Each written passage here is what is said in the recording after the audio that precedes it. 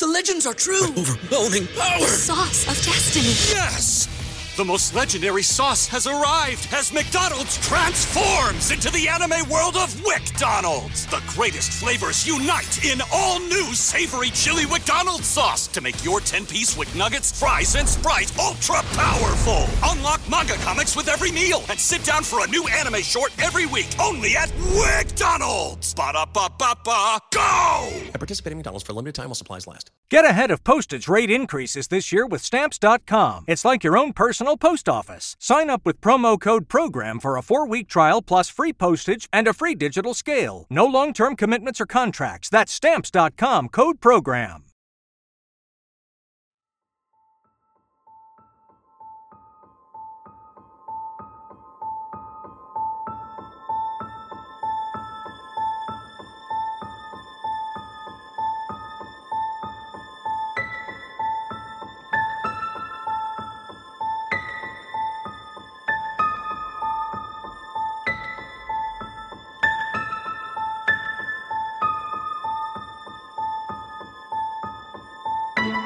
Welcome back to This One's a Doozy. I'm Kevin. And I'm Haley. We talk about stories of mystery, true crime, and folklore, of the unusual, unsettling, and oftentimes unsavory goings-on of our world today, yesterday, and long ago.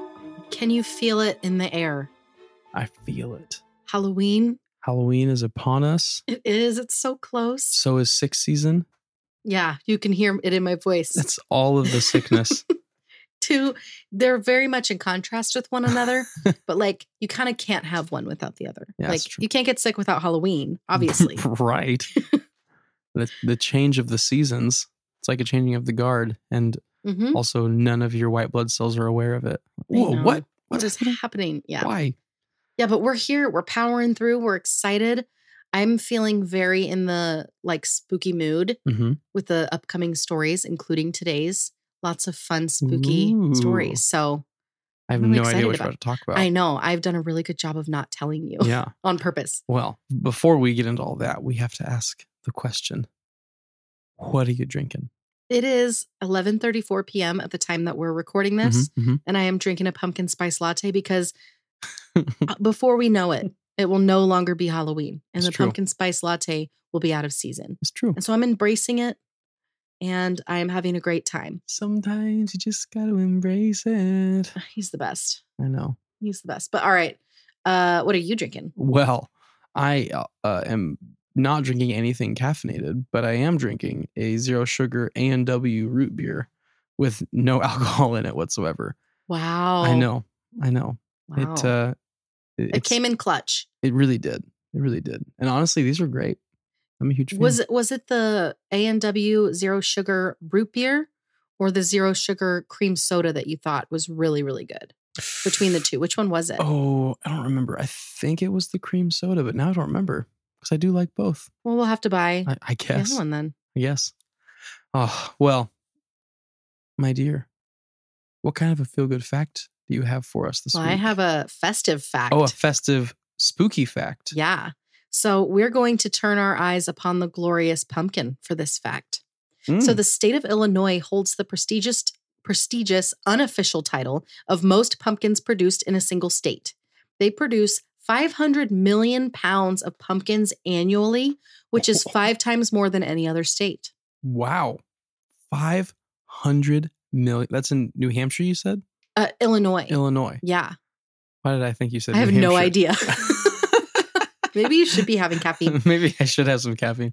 Or some alcohol. Illinois. Well, good for them. Also, an additional fun fact is Illinois has the, I forget what the term is I'm actually looking for, but it has the richest soil in the country as well, which might be why they pump out the most amount of pumpkins. Wow. I see what you did. Thank you. No one else could see your little eyebrow raise. Like, did you see what I did? I'm here to attest. Yeah. But that's a little fun fact for anybody who loves the state of Illinois. Wow. I know. All the agricultural facts. So much ag going We're introducing a new segment, Ag Facts. Ag Facts. Crack an ag, bet you can't. Bet you can't. All right. Well, love, what story you got for us this week that I know nothing about? Okay. So tucked up in the mountains outside of Salzburg, Austria, sits a massive and beautiful castle known as Moosham Castle. Shrouded in mystery and with centuries of darkness, injustice, and bloodshed, Moosham Castle has been the site of some of the worst that humanity has to offer. From wars against tyrants to shocking witch trials to werewolves on the loose, this one-of-a-kind place, lovingly referred to as Witch's Castle, still bears the scars of the past, with ghostly encounters and hauntings still being reported to this very day. Hang on, Kev. This one's a doozy. Okay. So, little disclaimer out front is that I have heard and seen Moosham Castle pronounced multiple different ways. I'm just going with the one that I've heard the most frequently, which is Moosham. Yeah. Okay. So the castle exists in Ueternberg, Austria, just outside of Salzburg, and was built on a mountain. So it sits at an elevation of 3,540 feet.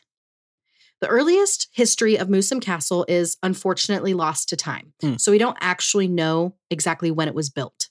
Wow. Though we do know that the earliest known document mentioning the castle was a deed of sale dated in the year 1191, and many historians agree that it is likely much older than that even. Wow. Yeah, very old. Moosham Castle is a medieval spur castle, which basically just means that it was strategically built on a mountain, which would eliminate the possibility of attack on three sides of the castle. Because it's like so steep on three sides. Yeah. And it also leaves a singular side much easier to defend from any oncoming threats. It's believed that the castle was also built on the remains of an old Roman castrum or fortress, but I'm not sure whether or not that's been proven. The next known document mentioning the castle was in 1285, when the Prince Archbishop of Salzburg took up residence in the castle. And that's how it would remain in the centuries to come. Wow. Which, just because I'm kind of throwing a lot of terms at you, this very difficult word to say is Prince Archbishop. Yes. It was an ecclesiastical authority. So basically, it was like a church-funded organization. And so they would seize the castle and they would send leaders to live in and operate out of the castle. Yeah. Okay. That makes sense. So it's basically just a title that exists within a type of organization. Okay. Can I also say, so far, I feel like there's plenty of tongue twisters in these names. I'm trying my Moosham best. Castle already is a little bit of one. Moosham Castle. Easy to stumble around. What city is it in again? Outside of Salzburg, Austria. The name of the city, though. Oh, Ueternberg? Ueternberg, yeah. Ueternberg, Austria. That's easy. My Nebraskan mouth is like, yes. What? And now, Prince Archbishop. Yeah. That's a mouthful. That's a lot of sounds with your tongue and your teeth. Yeah. And there's a lot going on. So if you stumble out a little bit, I'm just going to laugh it off and keep moving. We'll just keep on cruising. Okay. So then there was a good while where we once again have no documentation specifically about the castle, but there were some major cultural events that I'll get into in a second that start to paint the picture of why this place is believed to be so haunted. In the 14th century, Moosham Castle became home to an Episcopal burgrave. And it was this guy, it's basically another formal title. It was this guy who built onto and expanded the castle in the 1520s. And that also made the castle the administrative seat of the region. Oh, okay. For that, like Prince Archbishopic, I think is what it's called. Yeah. Yeah. Crazy. Hard to say. Wow. So does that make sense? Yeah. So okay. there's a religious organization that, and it sounds like denomination even, that kind of like the county seat for a state's county, but in this case, it's a religious organization's regional. Yeah, so it's like the regional director, the Prince Archbishopic, I think. I talk about it again later, but it's literally all of those syllables with an ick on the end. Okay, is like the region run by that specific Prince Archbishop. Yeah. If that makes sense. Yeah. No, that makes sense. Yeah. Okay, so these upgrades that were made on the castle are what you can see to this day if you were to go and visit. So they've withstood the test of time since the 14th century. So the Prince Archbishop that authorized these upgrades was a fellow by the name of Leonard von Kuchak. In 1524, the German Peasants' War began. The German Peasants' War is pretty much exactly what it sounds like. Working class people, such as farmers and serfs, etc., revolting against the upper and aristocratic classes of the day, such as nobles and landlords. While it wasn't limited to only Germany, the war was primarily rooted in dismantling the power structures that kept the working class extremely poor and allowed the rich to become richer off of their labor. Seeing the huge gap between these groups and being crushed beneath a system that essentially forced someone like a generational farmer like to continue farming, but then they would only allow them to sell their goods like for very small prices to the aristocrats who like basically owned them. The people just were over it. They were super, super angry about it. Yeah. And I mean, the state of affairs at the time in general made movements like the German Peasants' War almost inevitable. And there are also other things that would inspire the movement as well. The people were forced to pay a death tax to the elite when a family member died. Anyone put on trial from the lower classes were subject to unfair trials. They were, for no discernible reason, unable to hunt, fish, chop down wood on property that their family had occupied for generations, like without permission. Peasants couldn't marry freely, but needed government approval, and they were forced to pay super high taxes just to get married. And overall, like they were forced into serfdom. And that's just at some point that's bound to bubble over. Right. It's I feel like it's been so long since I've studied anything about medieval governance, I guess is probably the best way of looking at it. But what I do recall is just how basically inhumane it was. Like, like just the extreme chasm between classes was, I mean, you get one class is dripping in jewels and the other is dying of starvation. Right. Like that's as extreme as it gets. And that's kind of how it was. Like these people are working themselves to the bone, dying super young, you know, being crushed under not just their labor, but not being paired fairly for their labor. It was just a mess. Historians have also cited another historically significant event as a sort of inspiration for this revolution, an event that began on October 31st, 1517, just a few years before the German Peasants' War broke out, when a hammer in the night broke the silence in Wittenberg, which I know that you know what this event is. Yeah. The Reformation. So I'm not going to spend too long going on a tangent about this, but the Reformation began when Martin Luther nailed his 95 Theses to the castle church door in Wittenberg. Angry that the people couldn't access scripture and that the Roman Catholic Church depended on that in order to like perpetuate their dogma, this event kicked off making scripture accessible to the people sitting under Roman Catholic rule. So when people finally got wise to the fact that they were being lied to and taken advantage of by the ones who ruled over them, they too were infuriated. So anyway, the German Peasants' War resulted in the homes and castles of the elite being burned to the ground, people being dragged from their homes and hung on trees. Wow. And it was a violent and bloody time in the area, with a large number of deaths actually taking place in or near Moosham Castle. Ultimately, the peasants failed to achieve their goals, primarily because they were outnumbered and outgunned in every sense of those terms. Right. Except for the fact of there weren't guns yet. But there were guns. Did they have guns? They didn't have guns. The army did. They had guns back then? I mean, very, very early. Really? I mean, they didn't just have like a Smith & Wesson chilling in there. Right. But I'm they had artillery, so to speak. Interesting. So armed with only their own personal tools for war, like farming scythes and things like that, they were really no match for the much more equipped ruling class. In the end, the aristocracy and the Austrian army slaughtered somewhere between 100,000 and 300,000 peasants during this time, which is staggering. Like, that's crazy. Those are insane numbers. And we have to keep in mind that a lot of this took place on castle grounds. Yeah. And sometimes even within the castle. Wow. That's a lot of people dying. And they're dying for a noble cause, to be treated fairly. Right. You know, so there was one point in 1611 where the peasants were actually able to break into Moosham, where they captured Archbishop Wolf Dietrich von Rathenau and held him prisoner for the remainder of his life. There were a few other moments where the peasants were able to gain some momentum in the fight, but overall they were simply not well equipped enough to see any level of like actual victory for their cause. Since the first known documentation of Moosham Castle and onwards, it's estimated that some 45 wars took place on or near the grounds, such as a crusade and the Flemish Revolt. And so with the land soaked in blood, it's no wonder that many people assume that there's some residual supernatural or spiritual effect left behind.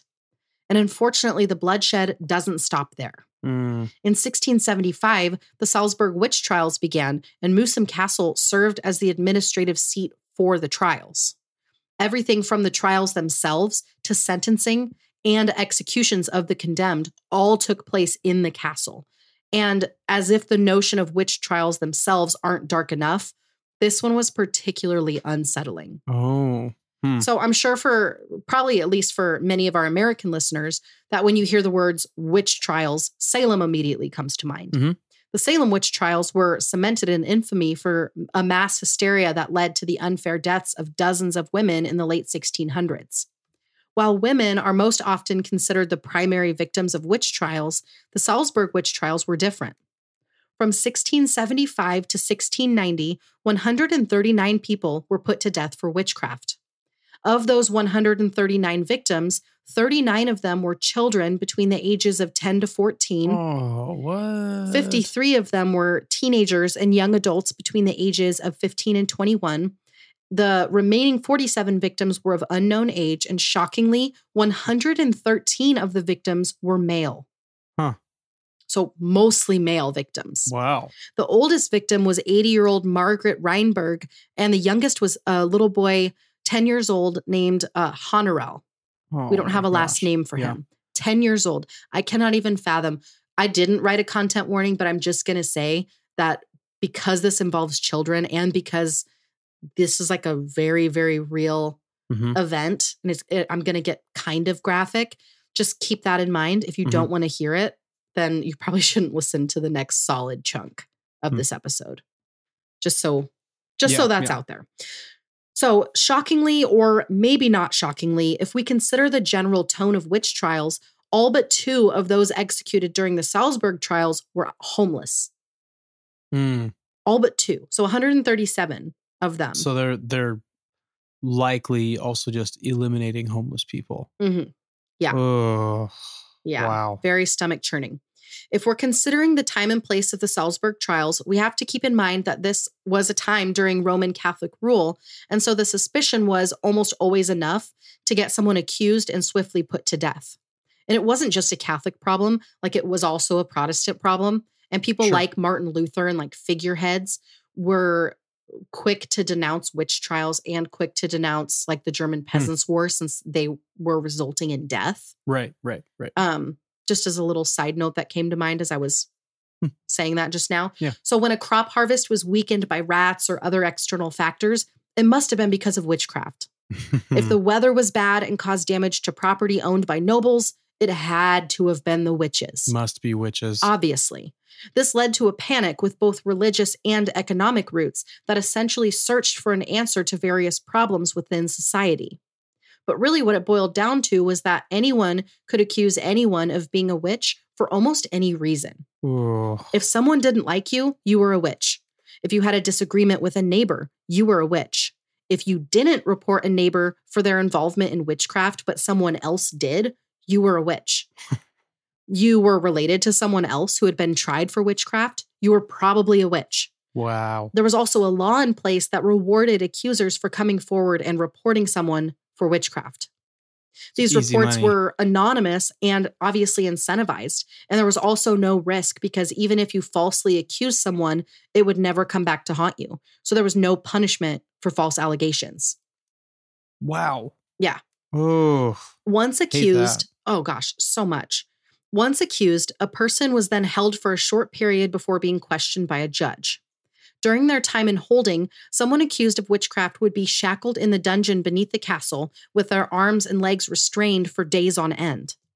During this time, they were given no food, water, or bathroom breaks, and so these tightly packed areas were absolutely full of human waste. And since these people were fully restrained, there was no way to ward off flies or rats. And so many of these people would actually die waiting for trial, being slowly eaten alive by bugs and vermin, surrounded only by their own waste and by the wails of other prisoners who were being tortured close by or who were dying from being eaten alive right next to them.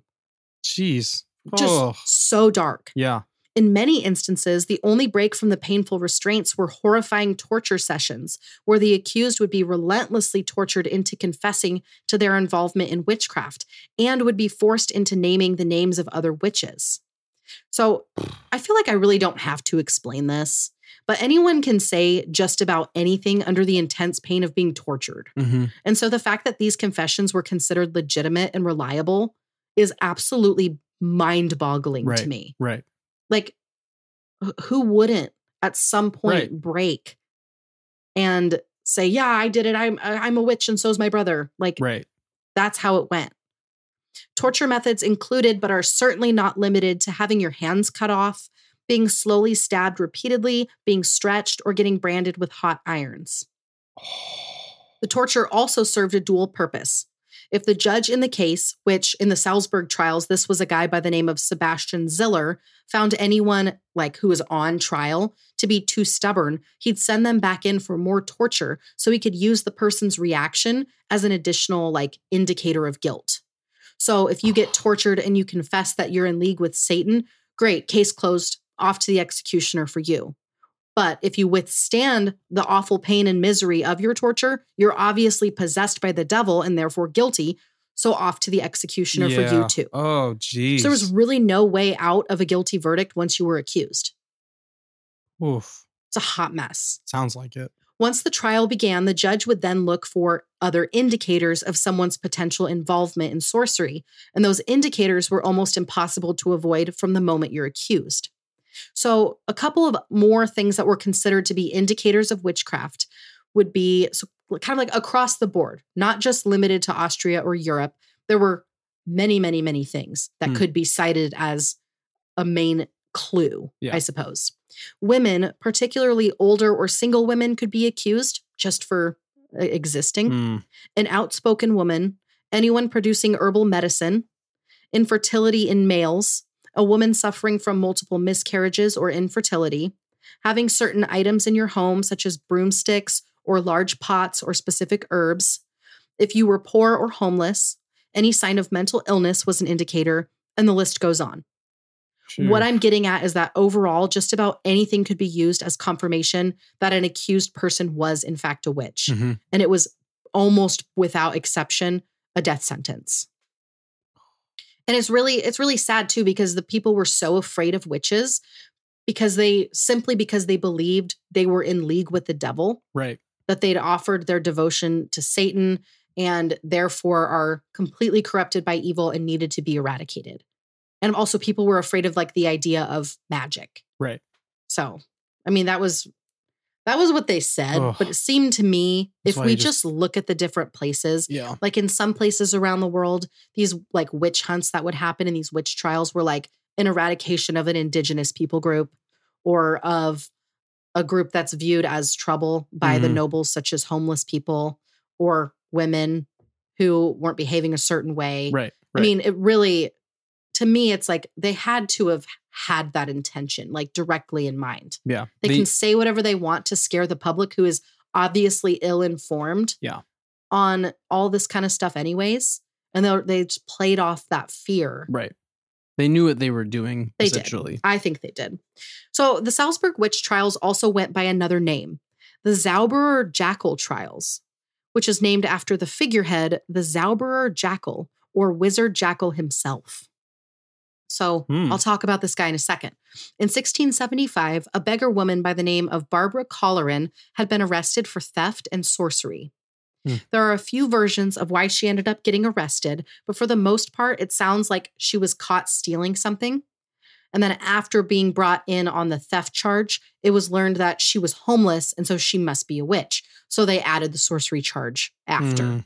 Barbara and her partner, Paul Kaltenpacher, were both brought in on these charges. And while there's pretty much no information about Paul, he's been described as her partner. So we don't know if it's like PIC, partner in crime, or spouse or what. Sure. Yeah. That's all we know about Paul. Yeah. He's just around. He's just there. Yeah. So during intense torture, Barbara was essentially forced to confess as to how she became a witch. She told her tormentors that her son, Paul Jacob Collar, had made a pact with Satan, and her partner, Paul, confirmed this story, going on to say that Paul Jacob was a thief and fraudster of 20 years old and that he was the son of an executioner's assistant. This was all of the information that the authorities needed. There was a monster on the loose in Salzburg who was doing the devil's bidding, and he needed to be stopped. But first, they went ahead and executed Barbara and Paul before a manhunt for Collar began that August. Oh, yeah, they got the info they needed and just went ahead and killed him. It was out of Barbara's confession that Paul Jacob's new identity was born, the magician jackal or wizard jackal, depending on the translation. And with a cool new name came all kinds of lore that seemed to take on a life of its own in the years to come. Not only did Wizard Jackal have a pact with the devil, but he had unspeakable power, and worst of all, he was recruiting. Oh. In 1677, a disabled homeless 12-year-old child by the name of Dionysus Feldner, nicknamed by the lovely townspeople as, quote, dirty animal, was arrested on suspicion of witchcraft. He confessed to being in league with Wizard Jackal, and he claimed that the jackal was prowling the streets of Salzburg, teaching all of the homeless youth the tricks of the trade, i.e., he was teaching them black magic so that they too could harness the powers of darkness.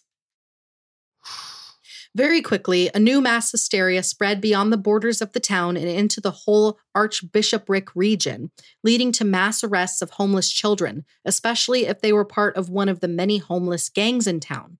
Which, by its very nature, the idea of gangs of homeless children banding together for survival is like so stomach churning that I can't even wrap my head around it. Right. Like these poor little kids had to not only live on the streets, but they had to rely on their friends in order to do something as simple as find food or find a safe place to sleep at night. And then instead of offering them help of any kind, they were arrested and put on trial for witchcraft. It's like, this is like such a heavy thing. As more and more children were arrested in connection with the Wizard Jackal, more and more names were being dropped of other homeless youth that were also practicing black magic, leading to more arrests. And as we've already established, the way that they got accused to offer up the names of other witches was through torture. Like, if you tell us 3 more names of witches that you know, then we'll stop the torment. Jeez. So they'd name some names just to get the pain to stop. Right. So twisted. As the numbers of the accused grew, so did the legends surrounding Wizard Jackal. Rumors of his power, what kinds of nefarious deeds he was up to, and his magical abilities became so larger than life that authorities became too afraid to actually find and arrest him, so they continued to take their fears out on the beggar children. Oh, that's so sad. And like, if you think about it, the Wizard Jackal was kind of the opposite of the typically targeted people groups when it comes to like the witchcraft hysteria, because most victims of witch hunts were generally perceived as like weak due to their social status or their gender, their race, or their less like popular systems of belief, or even like their health status or financial status. And so the jackal being described as the opposite, like he was believed to not only be powerful, but unspeakably powerful, not only evil, but unspeakably evil.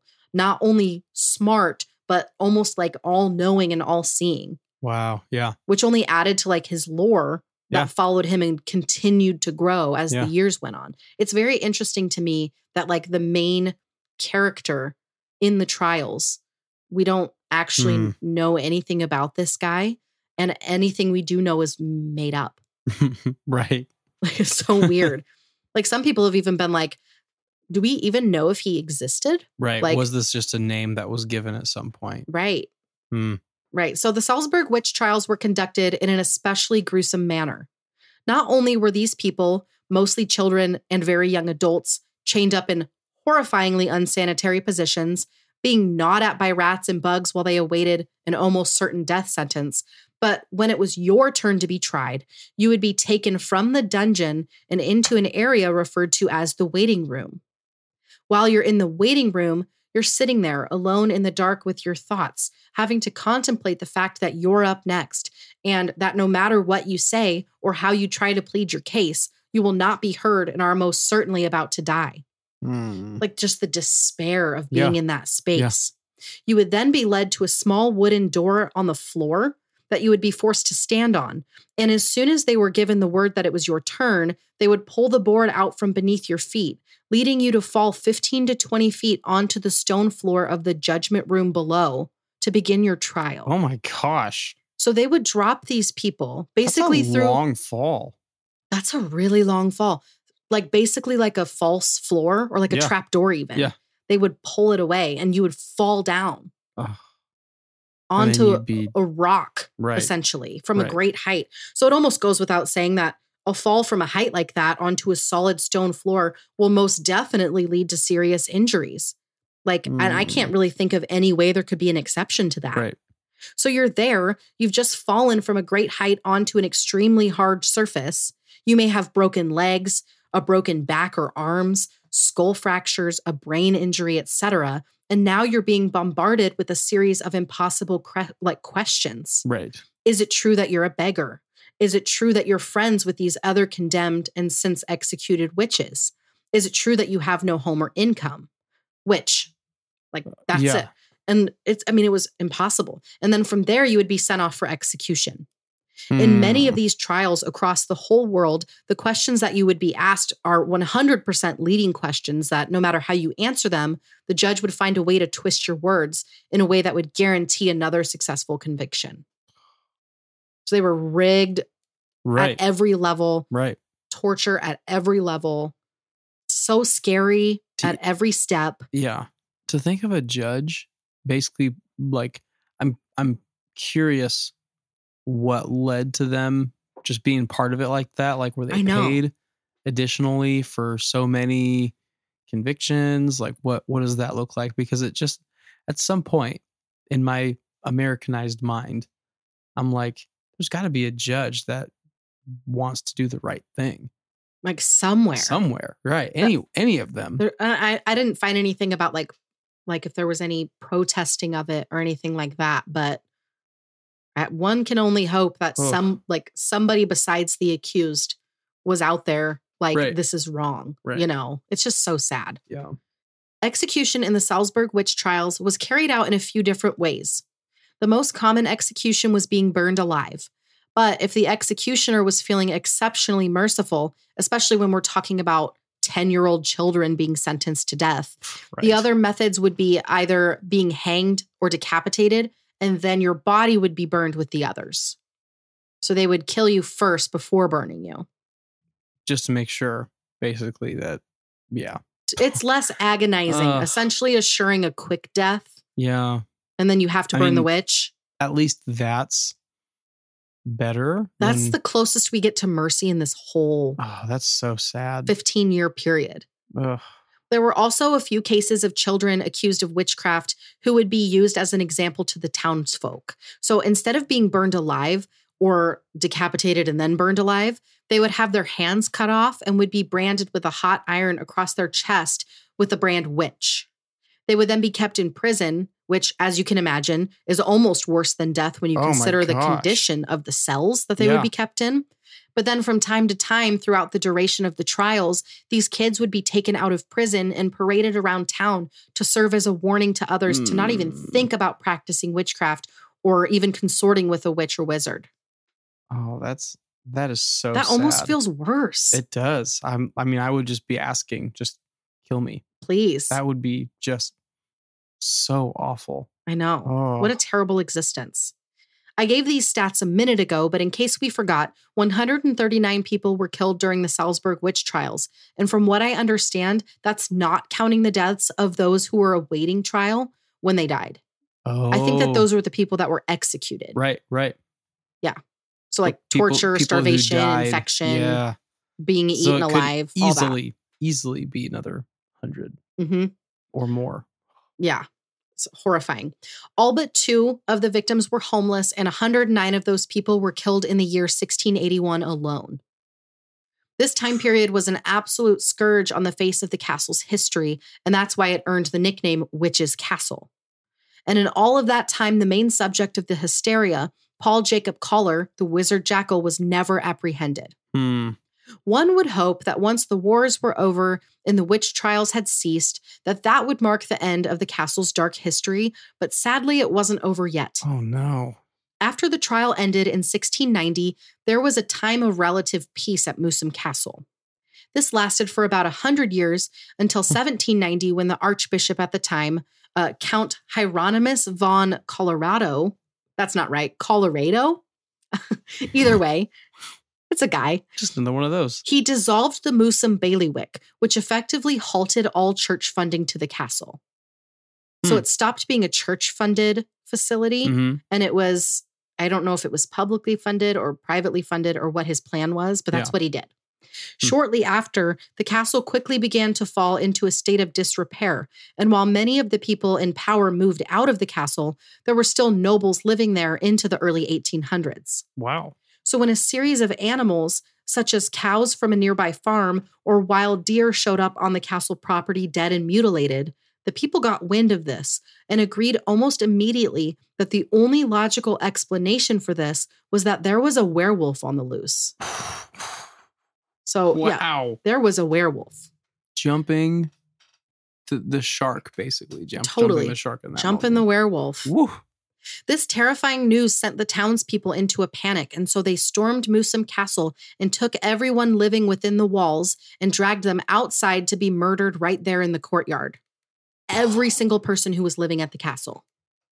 Every single one? Mm-hmm. They're just assuming. I don't have numbers on that. I couldn't find actual numbers. It was just the remaining nobles is all I could find. Yeah. But even still, there's a plural there. And even one person being murdered, like, because they think you're a werewolf in your own home is like horrifying.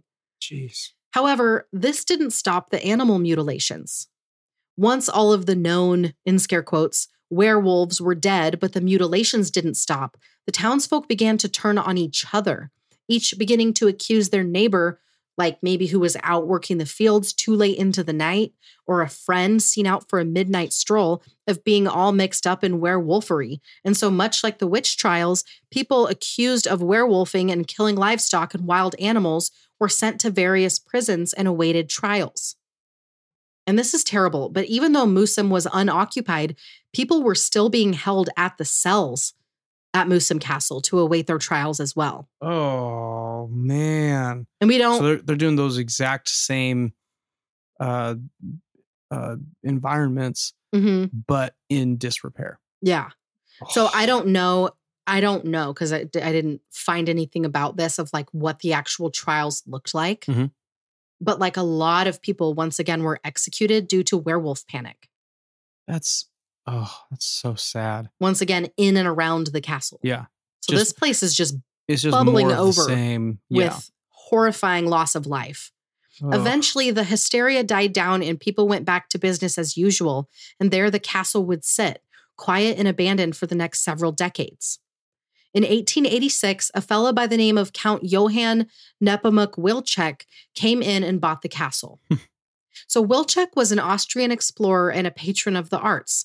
And so he got to work restoring the castle to its former glory, and Moosham has remained in the Wilczek family since then. Wow. That's a long time. That is a long time. It's since been turned into a museum that can be visited by anyone, but the stories don't stop there.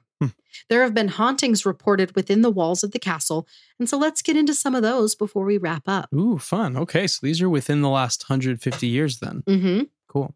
First, let's talk about Tony's room. So Tony, otherwise known as Anton, was the bailiff and executioner at Moosham Castle in the 17 and into the 1800s, and he was known chiefly for his cruelty and merciless nature.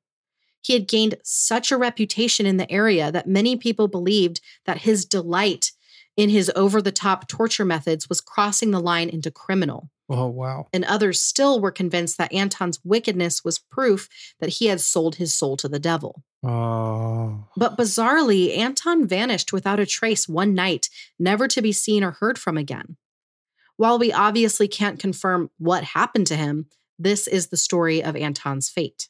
So one stormy night, he was making his rounds through the dungeon, enjoying the fruits of his handiwork and delighting in the pain he had inflicted on the people imprisoned behind the walls. He then retreated to his room for the night, but for some reason he was feeling restless, so he sat at his table and enjoyed a drink. While he sat, and as the storm raged on, the night was interrupted by the arrival of a carriage drawn by 4 black horses. Anton watched from the window, slowly starting to doze off as the carriage drew closer before coming to a stop in the courtyard.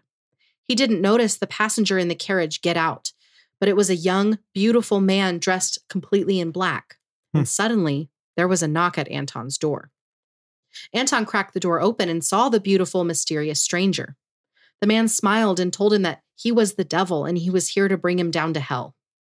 Anton knew he'd have to face the music and pay for his actions one day, but he didn't expect it to go quite like this, nor did he feel ready to go. He began to plead with the stranger, who then made him an offer. You can come down to hell with me now, or you can be handed over to the souls of everyone you tortured, and your fate will be up to them.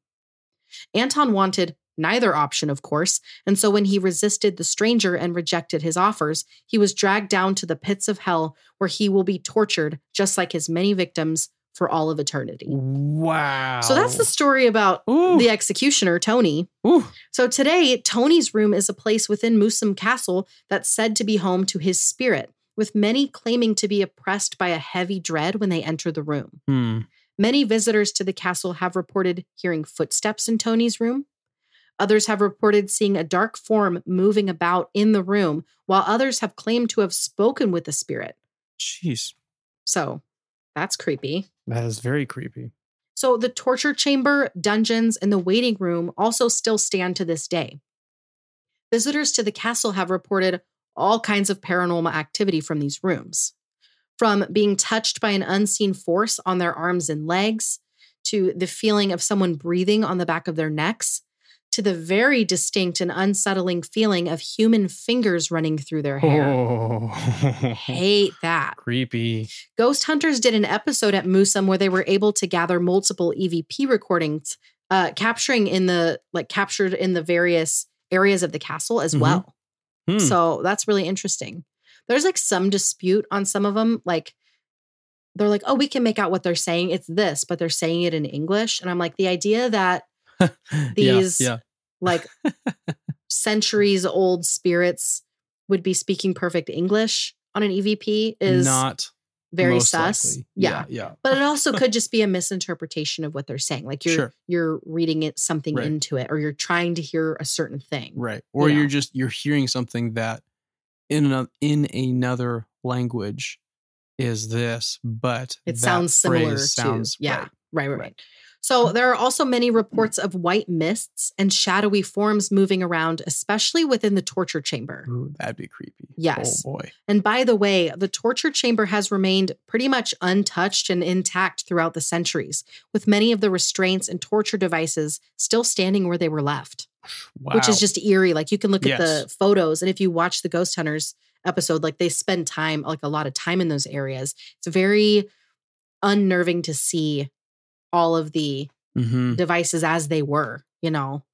The current owner of the castle, Teresita Wilczek, also has told the story that one morning she and her father went into the castle to unlock the museum portion, and when they did, all of the guns that had been mounted on the wall had been turned upside down. She remembers her father being visibly upset because he was the one who had locked up the night before, and he was the only one with the key.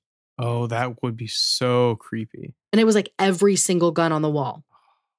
With no logical explanation for the oddity, they both chalked it up to ghostly activity.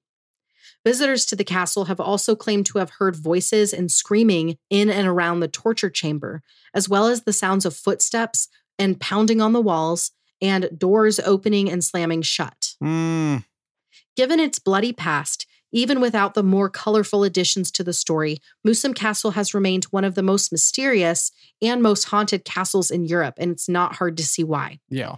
With such a horrifying history, with countless lives brutally and unjustly taken on the grounds, the Witch's Castle has certainly earned its haunted and very terrifying reputation.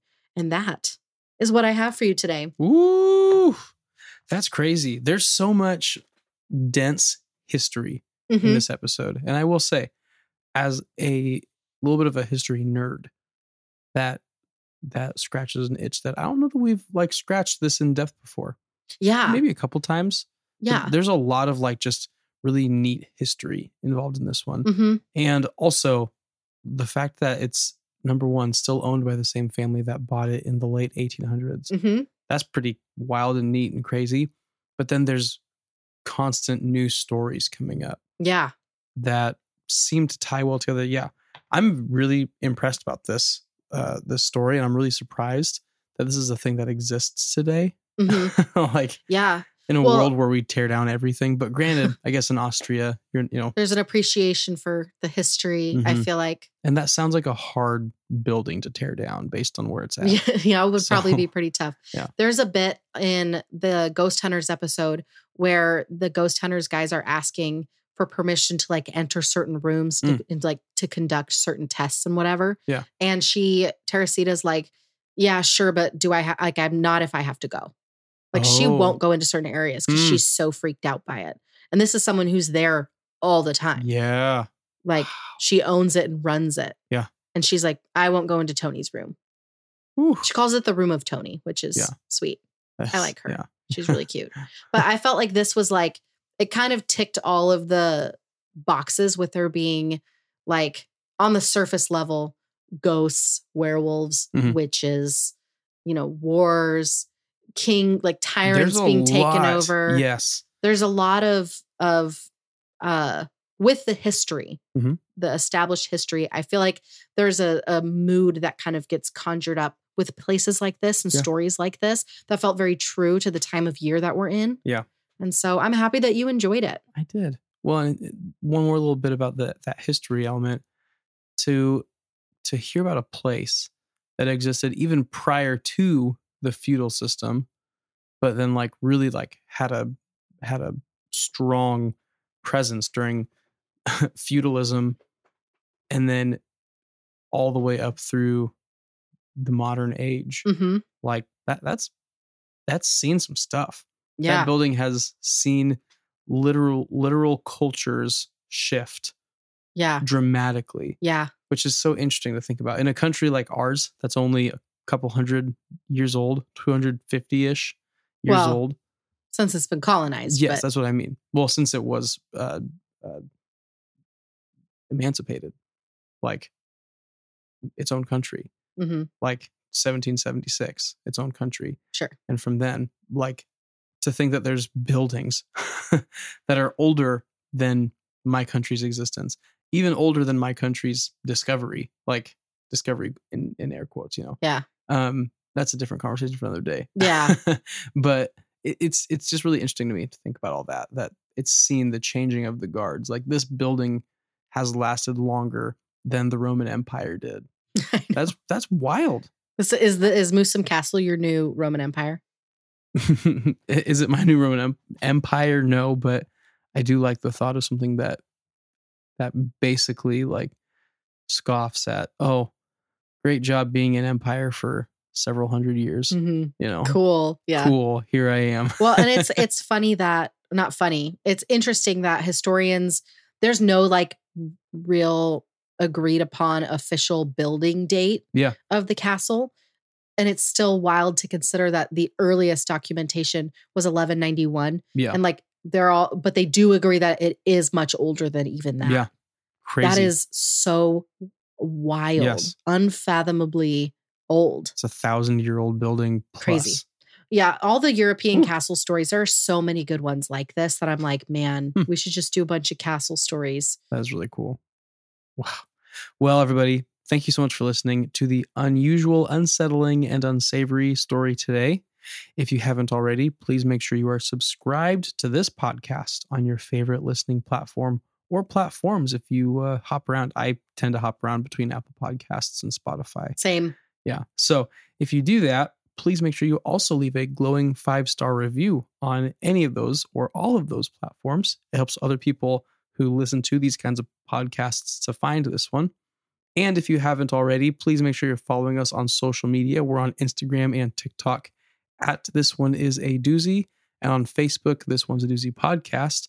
And if you want to connect with us even more directly, you can do so over on Patreon.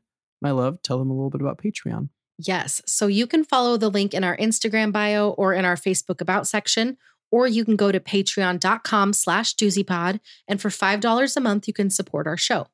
Supporters over on Patreon also get access to all of our content ad-free, as well as 2 monthly exclusive bonus episodes that you can only get on Patreon. That's right. And for the whole month of October, we're doing a new fun little spooky series called Fiction Fridays, where Kevin tells a very moody, very spooky story on there. Did one Lovecraft story, so I know, you don't know what else is coming. And it could be anything. Yeah. So if you want to get in on any of that, please join us over on Patreon. And with that, everybody, we will see you next week. In 2 or 3 days. Oh, yeah. We have a bonus episode coming. Yeah. A bonus episode coming out. In mere days. Mere days. Dear friends. Well, we will see you then for another doozy. Bye.